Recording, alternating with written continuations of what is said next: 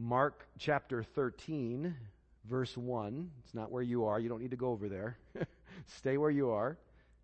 Mark chapter 13, verse 1 tells us that Jesus came out of the temple.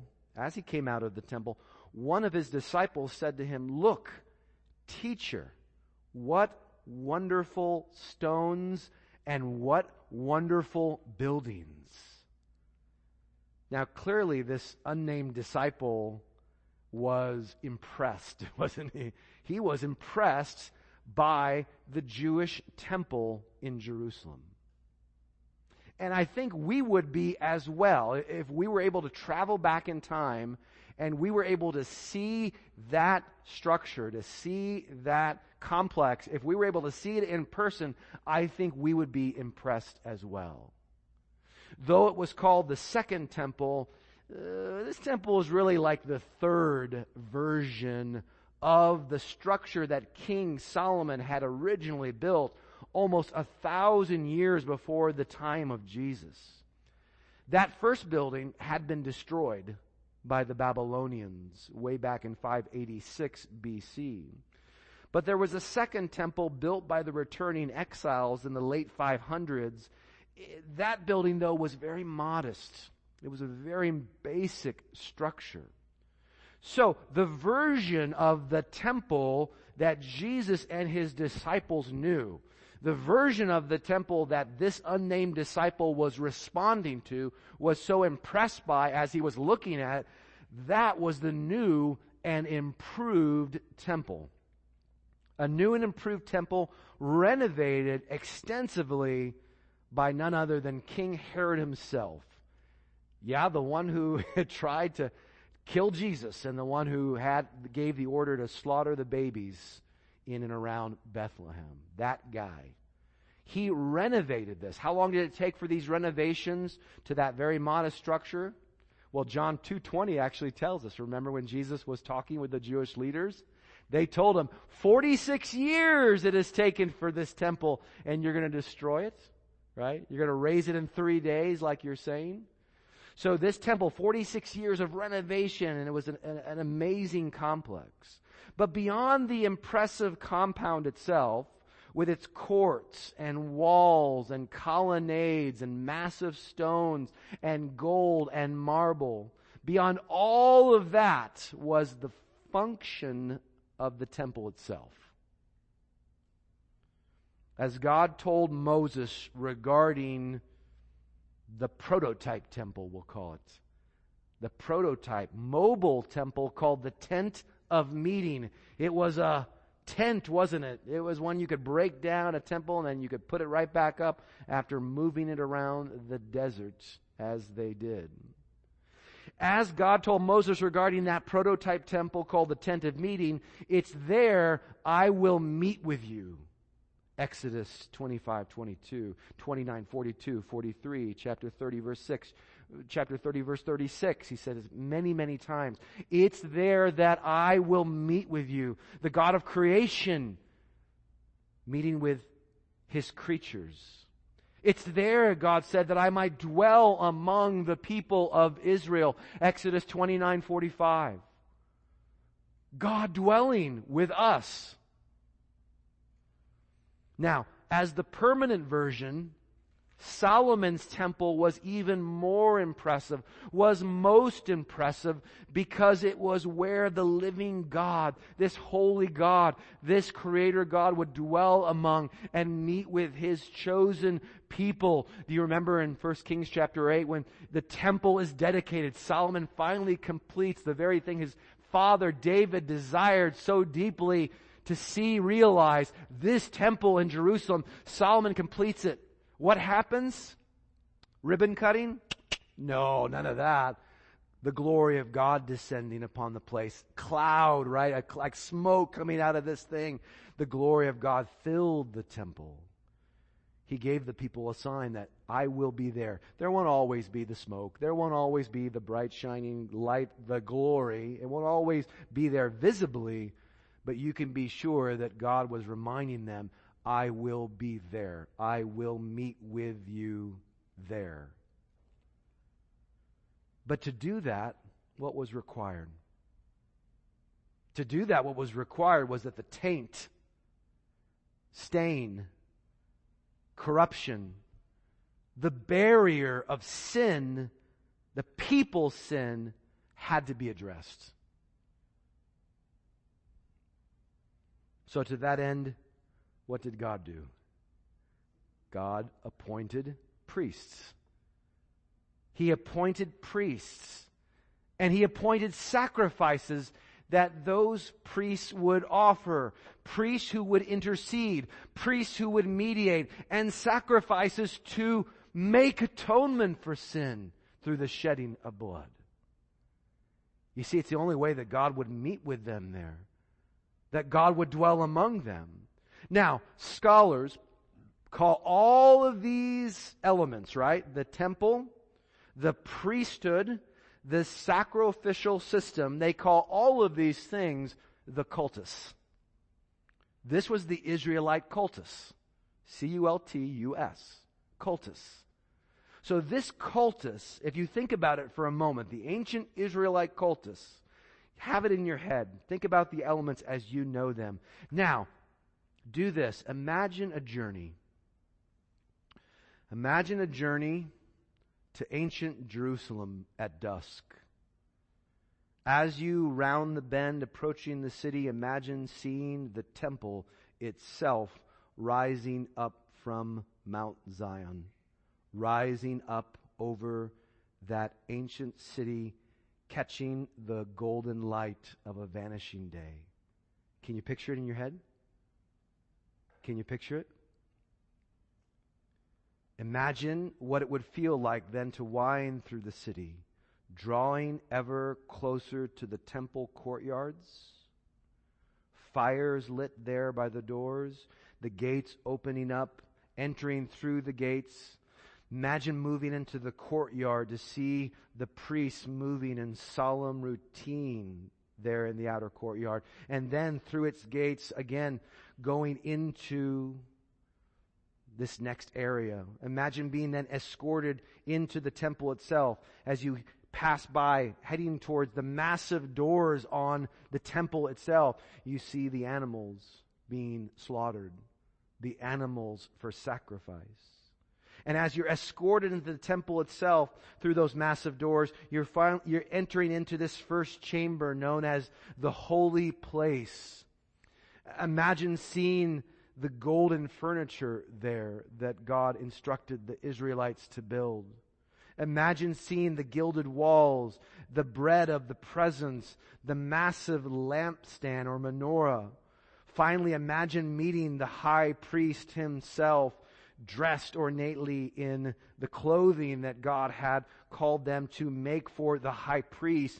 And then, amazingly, being escorted by the priest into the second chamber of the temple, past the veil into a room called the Holy of Holies, or the most holy place. And what would you find there? You would find the Ark of the Covenant, the very object on which atonement for the entire nation was made through the sprinkling of blood. The very object, this ark, over which God told Moses, "There I will meet with you."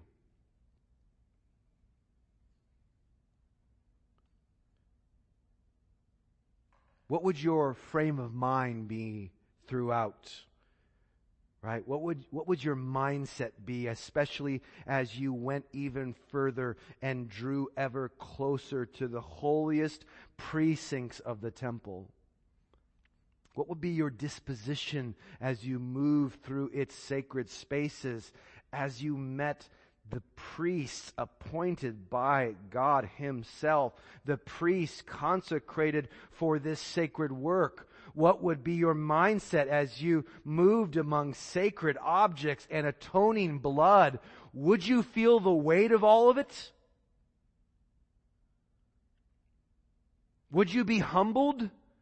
Would you be quieted? Would you be solemn? Would you be apprehensive? Would you be overwhelmed? Would you be in awe? Now hold that right there. Hold those thoughts in your head, right? Hold those thoughts in your head. Whatever you came up with, hold them in your head.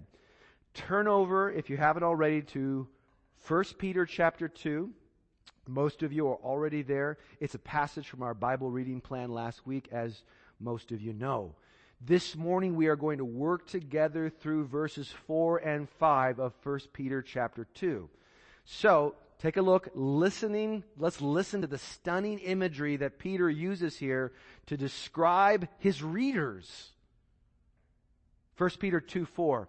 As you come to him, a living stone, rejected by men, but in the sight of God, chosen and precious, you yourselves, like living stones, are being built up as a spiritual house, to be a holy priesthood, to offer spiritual sacrifices acceptable to God through Jesus Christ.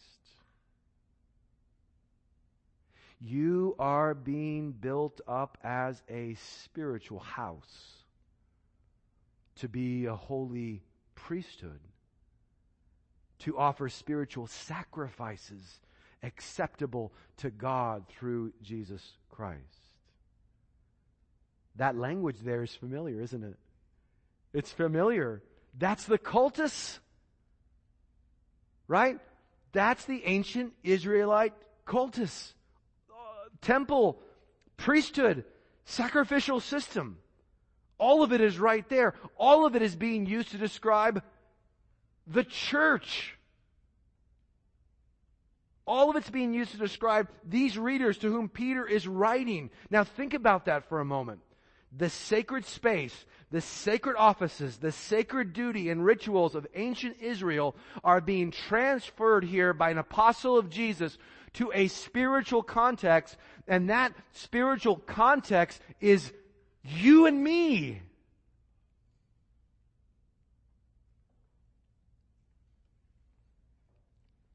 Aren't we co-heirs of salvation with Peter's first readers? Right? That salvation, they are brothers and sisters. Long ago, we are their co-heirs of salvation.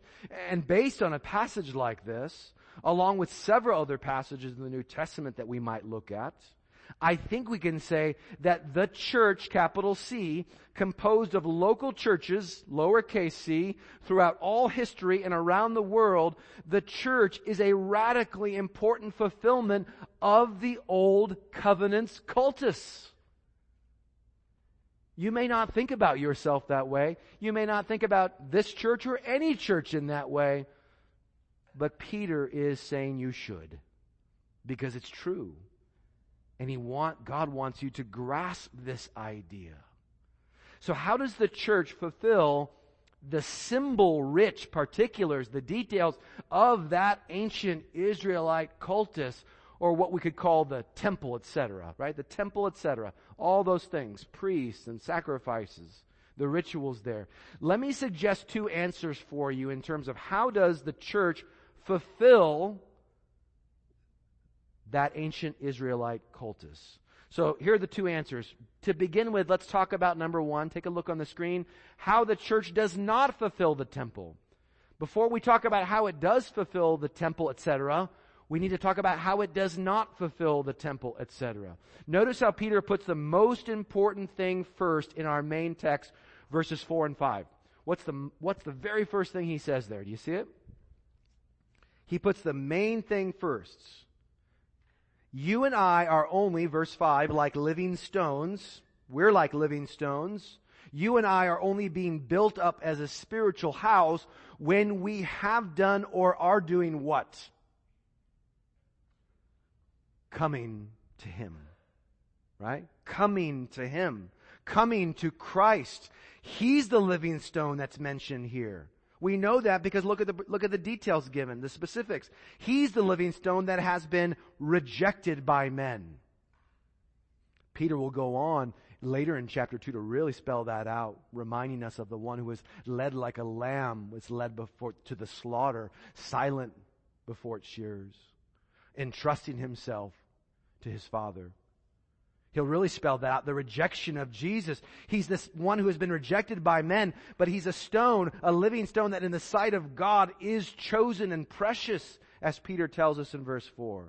The language Peter is using here is all Old Testament language.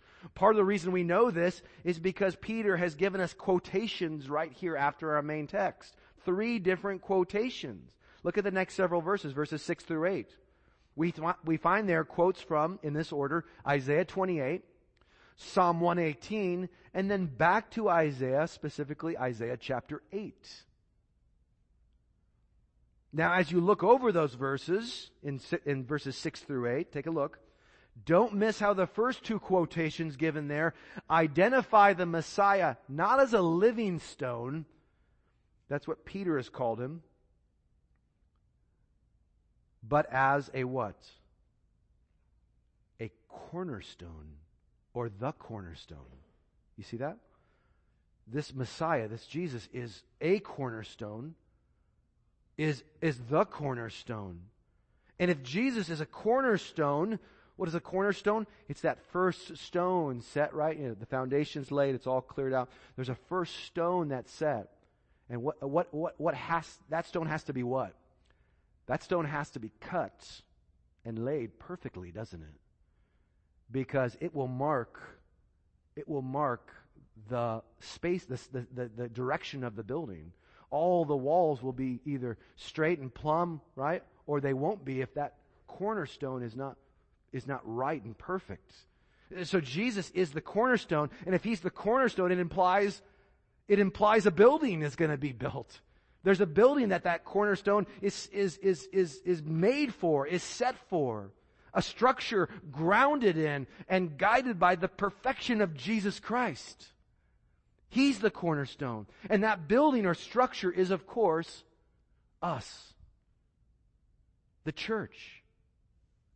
We're that building. He's our cornerstone. The spiritual house mentioned in verse 5. So what does this have to do with the church fulfilling or not fulfilling this temple, etc. imagery that's presented here by Peter in our main text? It simply reminds us of this, the most important thing. Jesus Christ is the ultimate fulfillment of the temple, etc. We're not talking about ourselves here in the church.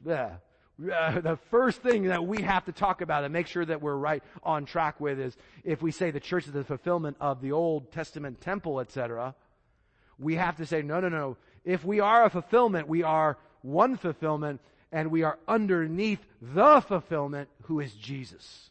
He is the fulfillment of the Israelite cultus. Peter has already alluded to this very truth in the first chapter of the letter. Look over at chapter 1. Look at verse 2 of chapter 1. Right in his opening greeting, Peter writes about Christ and Christians, reminding us that we have been chosen by God for sprinkling with his, Jesus' blood.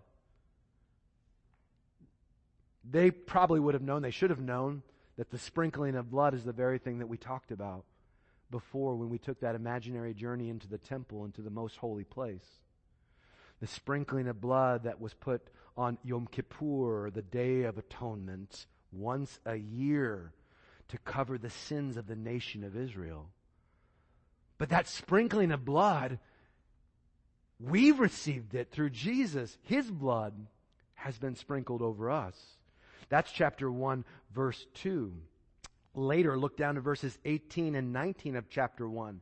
Peter is even more explicit there about the work of Jesus. He calls his readers to lives of holiness, to lives of set-apartness, knowing, he says, that you were ransomed from the futile ways inherited from your forefathers. Stop for a minute. That's just one reminder of many reminders in this book that Peter is not writing to a predominantly Jewish audience. He's writing to a predominantly Gentile audience. That's what makes the book so astounding in the language that he's using here. But he'll talk about their past and the vanity of their past and their futile forefathers right? And their neighbors who are surprised that they're not coming along in the flood of debauchery with them. Why would they be surprised? They wouldn't be surprised about Jews not doing that. They would be surprised about Gentiles not coming along in the ways that they used to live. And saying, why aren't you doing the same things that we used to do together? Well, because now I belong to Christ. Now I'm set apart by the grace of God. So these are Gentiles that he's writing to here. And he says, you have been ransomed from the futile ways inherited from your forefathers, not with perishable things such as silver or gold. You haven't been bought back by those things, bought out of slavery, but you have been bought with the precious blood of Christ, like that of a lamb without blemish or spot. Jesus, the perfect sacrifice. Spotless sacrifice. You see, it's Jesus who fulfills these things. We can only be described using this imagery of temple and priesthood and sacrifice, because when we look at Peter, what Peter has already revealed, when we look at the New Testament, we know we can only be described in these ways because Jesus was God dwelling among us. Jesus was God meeting with us. He was the temple. The ultimate fulfillment of the temple. Because Jesus performed the ultimate priestly work. Because He stands as our great high priest even now. Because Jesus offered Himself on the cross as the perfect, incomparable sacrifice. Do you believe that? That's what the Old Testament cultus was pointing to. Fulfillment in Jesus Christ. We've got to start there, don't we? We've got to start there. Just like Peter does. So when we keep Jesus Christ first, we're then able to understand, take a look, number 2, how the church does fulfill the temple, etc. The temple, etc. Now, we could attempt to go through all 3 aspects of the cultus described here and try to figure out the spiritual significance of each aspect. Temple, priesthood, sacrifices. For example, we could talk about how believers are a temple or a spiritual house, temple of the Holy Spirit, that God dwells in and among us through His Spirit in a far more profound way than He ever did among the Israelites. We could talk about that, but temple of the Holy Spirit is not Peter's language. That's Paul's language. That's how Paul described it. Peter doesn't do that here. Well, you could say, well, he assumes that his readers would understand that truth. Yeah, but before we make too many assumptions of God's Word, let's deal with the text as it is. How about that? Let's deal with the text as it is. We could also go on and say, well, okay, that's temple language. He's not using it that way here. We could say, well, sacrifices, spiritual sacrifices that we offer up. Romans 12:1, what does it say? It says, we offer our bodies to God as living sacrifices. There's maybe what the spiritual sacrifice is. Hebrews 13 talks about offering up a sacrifice of praise to God. Hebrews 13 also talks about sharing the good things that we have with our brothers and sisters, because God is pleased with those kinds of sacrifices. The only problem is Peter doesn't say that here. Right? Now you're thinking, Pastor Bryce, what about the whole Word of God? Yes, good. The whole Word of God. If we were to step back and say, what does the New Testament itself tell us about the fulfillment of these Old Testament images and realities like the temple? What does the New Testament reveal? What's the big revelation from all of the different writers? What picture is painted? We call that more of a kind of a systematic approach looking at that. But you can only do that once you have gone through each individual passage that applies and try to understand it in light of its context, its particular context. Does that make sense? We've got to start that way first before we try reading other verses into particular verses like 1 Peter. Reality is this: Peter simply does not define or explain any of this imagery, really. Not like really kind of like hammering it out explicitly, like what I meant by spiritual houses is that God dwells among you. Or what I meant by priesthood is that you do this. What I meant by sacrifices is that you actually offer this up. Notice they were spiritual sacrifices acceptable to God through who? Through Jesus Christ. So he's making sure they understand, dudes and dudettes, you're not offering sacrifices to cover sin. Jesus has already done that. We don't offer sacrifices like that anymore. These are spiritual sacrifices that you are offering. But he doesn't spend time breaking that down to say this is what that means. What I think he does instead is he gives us a general impression in the verses to come. How do we understand this language? The context helps us see that Peter's intention is to help his readers understand, as he continues through this chapter, he wants them to understand the profound reality of their new identity in Jesus and the profound calling on their lives that flows from that new identity. Because you are now this, you should live like this. Because you are now a spiritual house and a holy priesthood offering spiritual sacrifices, you should live this way. So what do we read here? Let me give you a kind of an overview statement. Take a look at the screen. Here's kind of the overview of what Peter's doing. Just as the temple, priesthood, and sacrificial system in Jerusalem revealed the glory of God in a powerfully unique and powerfully set apart way, so too does the Church of Jesus. The temple, the priesthood, the sacrifices revealed the glory of God in a powerfully unique and a powerfully set apart way. Every Hebrew knew that. Every Israelite knew that. The church does that now. The church has fulfilled that, is fulfilling that now, that function. Just look at verses 9 through 12 of chapter 2 of 1 Peter and listen as God speaks through Peter to those first readers, as God speaks to us this morning. He's speaking to you if you're a part of His church, and He's saying, you want to see what temple living, you want to see what priestly living, you want to see what set apart, sanctified, holy living looks like, what it means? Here it is. Verse 9, but you are, and this is language straight out of Exodus chapter 19, applied to Israel, but now it's fulfilled in the church. But you are a chosen race. You are a royal priesthood. You are a holy nation, a people for His own possession, that you may proclaim the excellencies of Him who called you out of darkness into His marvelous light. Once you were not a people. Definitely true for these guys. They were not a people. But now you are God's people. Once you had not received mercy, but now you have received mercy. Beloved, says Peter, I urge you as sojourners and exiles, as aliens and strangers in a foreign land, to abstain from the passions of the flesh, which wage war against your soul. Keep your conduct among the Gentiles. Now the word Gentile or nations is being used to describe not who they once were, but now their relationship to the outside world.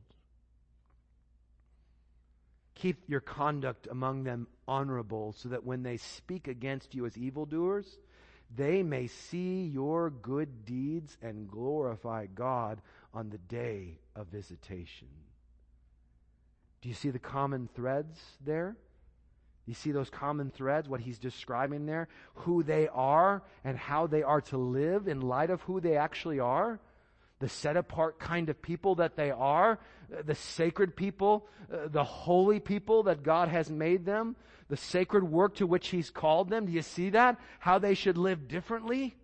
Peter will go on to write this in chapter 4. Take a look. Whoever speaks, brothers and sisters, should do so as one who speaks the oracles of God.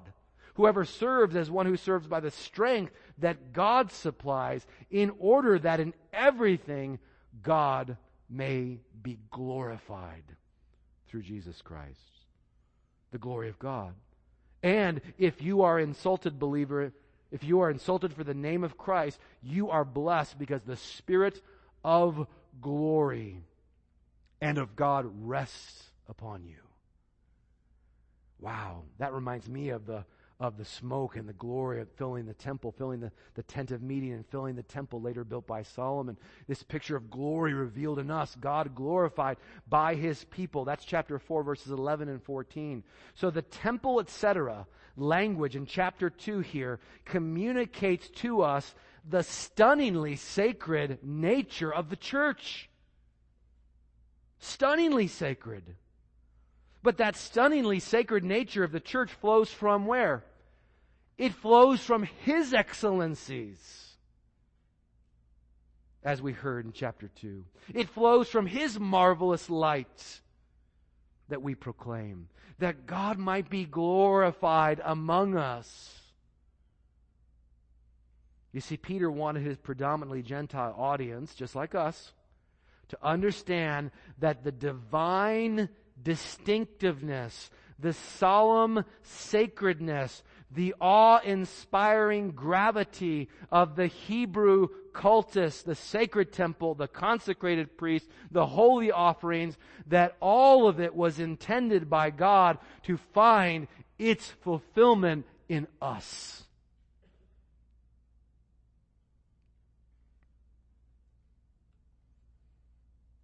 And when it did, because of the stunningly sacred work of Jesus, our great high priest, it would be critical for the church to understand what that sacredness should look like in the real world,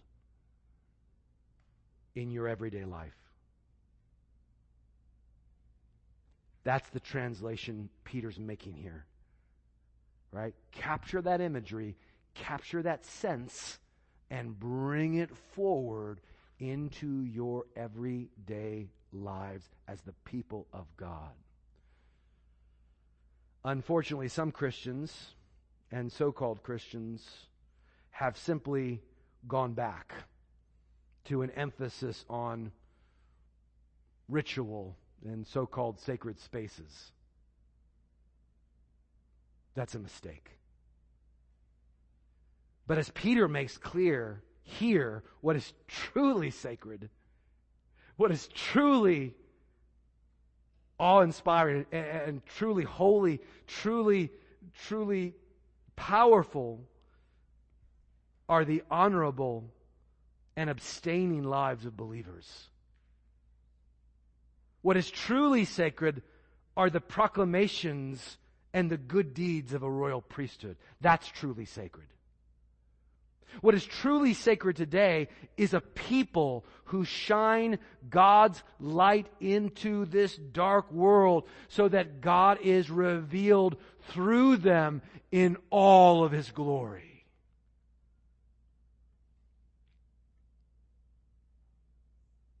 How should we live differently in light of what God has revealed to us through Peter this morning? Let me suggest 3 ideas for you, okay? 3 ideas for our practice in light of God's revealed perspective. First of all, take a look. We need to allow God to define what is and is not sacred. It's kind of a no-brainer. We need to allow God to define what is and is not sacred. Sadly, there are Christians today who still believe the Temple Mount in Jerusalem is more sacred somehow than any place where 2 or 3 are gathered in the name of Jesus. That's a mistake. That's unbiblical. Sadly, there are Christians today who believe worshiping in a cathedral or with an amazing band and worship leader is somehow more sacred than serving each other and serving unbelievers with the love of Christ. That's a mistake. God is calling you to both recognize and realign yourself with His definition of sacred space. Where 2 or 3 are gathered in my name, there I am in their midst. That's sacred space. He wants you to recognize and realign yourself with His definition of sacred time, of sacred routine, of sacred work, of sacred sacrifice. All of those are changed. Why are they changed? Because they're all fulfilled in the fulfillment of Jesus. Do you need more help clarifying these divine definitions of what's sacred? If you do, then guess what? You're blessed. Because really, from this moment on in 1 Peter chapter 2, when he lays all this out, guess what he does the rest of the book? He describes what's sacred. He describes sacred work. He describes what it means to be a sacred people. He describes sacred offerings and sacred routines. That's what he's doing through the rest of this book, this letter. Just keep reading. The rest of the book is an explanation of how to live as a priestly set-apart people. It's right there. Second, number 2, take a look. Building on that first point, we need to reclaim God's appraisal of the church. We need to reclaim God's appraisal of the church. Most of us would have a certain posture. Most of us would have a particular mindset if we were entering into what we believed was sacred space, right? Or we might adopt a different attitude if we believed we were meeting someone who was especially holy, someone who was revered, someone who occupied some kind of sacred office, right? We'd have that mindset. We'd have that disposition. We'd have that posture. We'd come with a certain kind of humility, a certain kind of appreciation, a certain kind of carefulness or propriety, a certain kind of solemnity, a certain kind of awe. But if that's true, why in the world wouldn't we enter into fellowship with the church with this very same posture?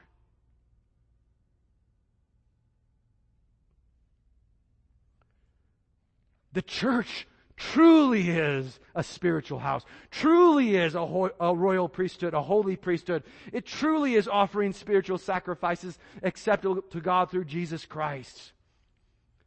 But do we see it and do we treat it as such?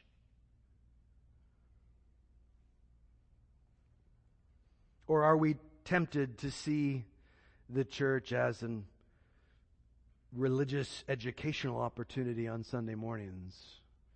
Maybe as a community enrichment group, community activism group. Maybe as a morally commendable time slot in your weekly routine that makes you feel good about yourself, or as a spiritual supermarket, or as a social group that makes you feel good about yourself until it doesn't. And you have to move on to someplace that will. Whatever we're tempted to believe about the church, we know what God's Word says. The church is a sacred people called to a sacred work. We are a sacred people called to a sacred work. We must gather and worship and fellowship and invest and serve together in a way that is fitting for, that is consistent with this sacred reality. Quieted, humbled, careful, solemn, in awe. But pastor, I just come on Sunday mornings and it's Kedrick, it's Lorraine, it's Becky, it's just people I know, right? It's just stuff. Now there's stuff over here against the wall, and that's not very holy. And I mean, where's this? And we have a tough time seeing with new eyes, don't we? To look and see the spiritual reality that's represented in this room. This is a spiritual house, spiritual priesthood. You who offer spiritual sacrifices acceptable to God through Jesus Christ. Oh, God, give us new eyes to see that, to understand that. We too often don't. We too often don't. We must gather, we must worship, we must fellowship, we must invest and serve together in a way that is fitting, that is consistent with this sacred reality. Brothers and sisters, friends, if you thought that the temple in Jerusalem was impressive, after hearing about it, seeing pictures maybe, imagine in your mind, if you thought that temple was impressive, just wait until you really understand the truth about the Church of Jesus. you will be blown away. What did Paul say in Ephesians 3? He said, the manifold wisdom of God, like a beautiful diamond with many facets, the manifold wisdom of God is now made known to the rulers and powers and authority in the heavenly places. How? Through the church. Through the church. Finally, third, take a look. We need to be built up in Jesus as we come to Jesus. We need to be built up in Jesus as we come to Jesus. Remember the opening phrase of our main text here, verse 4. As you come to Him, that living stone rejected by men, but in the sight of God chosen and precious. What does Peter mean? Does he mean that when we're saved, when we're born again, a new brick is added to the spiritual house? Yes, he does mean that. But couldn't he also mean that as we look to Jesus, as we worship Jesus, as we listen to Jesus, as we draw near to Jesus in prayer, worship, as we serve Jesus, that we are being built up in Jesus? Yes, he means that too. I think he means both of those things. You see, when we come to Jesus, we don't come and say, it's done. I've done what I need to do. I've come to Jesus. No, we enter into a door and begin to walk down a path. It's marked by the very same repentance and faith through which we came to Jesus. Right? We're just repeating the same in that relationship now. It begins at a certain point in time. You might call that your conversion. But it continues with this in the same way, the same pattern of repentance and faith, drawing near to Him, trusting in Him, looking to Him. We're doing that, coming to Him. Yes, I think we could say that our sacred identity is both established in Jesus and increasingly realized in Jesus. Established in Jesus and increasingly realized in Jesus, this sacred identity. And that's not simply an individual thing. As more and more of us in this faith family lean hard into Christ, as we want more and more of Him, as we grow in the Word of Christ and are eager to do His will, I truly believe that the sacred reality of the church, like we've talked about this morning, the sacred reality of the church becomes even more intense among us, in us, through us. That is, God is more glorified and our light shines more brightly in a dark and dying world. But it's as we come to Him, it's as we draw close to Him, as we are looking to Him. So let's go to Jesus, brothers and sisters. Amen? Let's go to Jesus. Let's help each other come to Jesus. And if you've never truly come to Jesus, then today is the day to reach out to Him in faith. What's our prayer? Our prayer is this: may God enlighten our hearts that we might understand the truth about the church, so that we might be in awe of that God-infused sacred reality of being a called out and set apart people. That's what we are. And may we walk in step with such a glorious truths like these, encouraging one another with these things all along the way. Amen? Amen. Let's ask God for that very thing as we go to Him in prayer. Would you pray with me?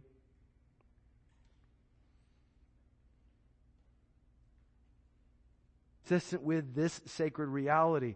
Brothers and sisters, friends, if you thought that the temple in Jerusalem was impressive, after hearing about it, seeing pictures maybe, imagine in your mind, if you thought that temple was impressive, just wait until you really understand the truth about the church of Jesus. You will be blown away. What did Paul say in Ephesians 3? He said, the manifold wisdom of God, like a beautiful diamond with many facets, the manifold wisdom of God is now made known to the rulers and powers and authority in the heavenly places. How? Through the church. Through the church! Finally, third, Take a look. We need to be built up in Jesus as we come to Jesus. We need to be built up in Jesus as we come to Jesus. Remember the opening phrase of our main text here, verse 4. As you come to Him, that living stone rejected by men, but in the sight of God chosen and precious. What does Peter mean? Does he mean that when we're saved, when we're born again, a new brick is added to the spiritual house? Yes, he does mean that. But couldn't he also mean that as we look to Jesus, as we worship Jesus, as we listen to Jesus, as we draw near to Jesus in prayer, worship, as we serve Jesus, that we are being built up in Jesus? Yes, he means that too. I think he means both of those things. You see, when we come to Jesus, we don't come and say, it's done. I've done what I need to do. I've come to Jesus. No, we enter into a door and begin to walk down a path. It's marked by the very same repentance and faith through which we came to Jesus. Right? We're just repeating the same in that relationship now. It begins at a certain point in time. You might call that your conversion. But it continues with this in the same way, the same pattern of repentance and faith, drawing near to Him, trusting in Him, looking to Him. We're doing that, coming to Him. Yes, I think we could say that our sacred identity is both established in Jesus and increasingly realized in Jesus. Established in Jesus and increasingly realized in Jesus, this sacred identity. And that's not simply an individual thing. As more and more of us in this faith family lean hard into Christ, as we want more and more of Him, as we grow in the Word of Christ and are eager to do His will, I truly believe that the sacred reality of the church, like we've talked about this morning, the sacred reality of the church becomes even more intense among us, in us, through us. That is, God is more glorified and our light shines more brightly in a dark and dying world. But it's as we come to Him, it's as we draw close to Him, as we are looking to Him. So let's go to Jesus, brothers and sisters. Amen? Let's go to Jesus. Let's help each other come to Jesus. And if you've never truly come to Jesus, then today is the day to reach out to Him in faith. What's our prayer? Our prayer is this: may God enlighten our hearts that we might understand the truth about the church, so that we might be in awe of that God-infused sacred reality of being a called out and set apart people. That's what we are. And may we walk in step with such a glorious truths like these, encouraging one another with these things all along the way. Amen? Amen. Let's ask God for that very thing as we go to Him in prayer. Would you pray with me?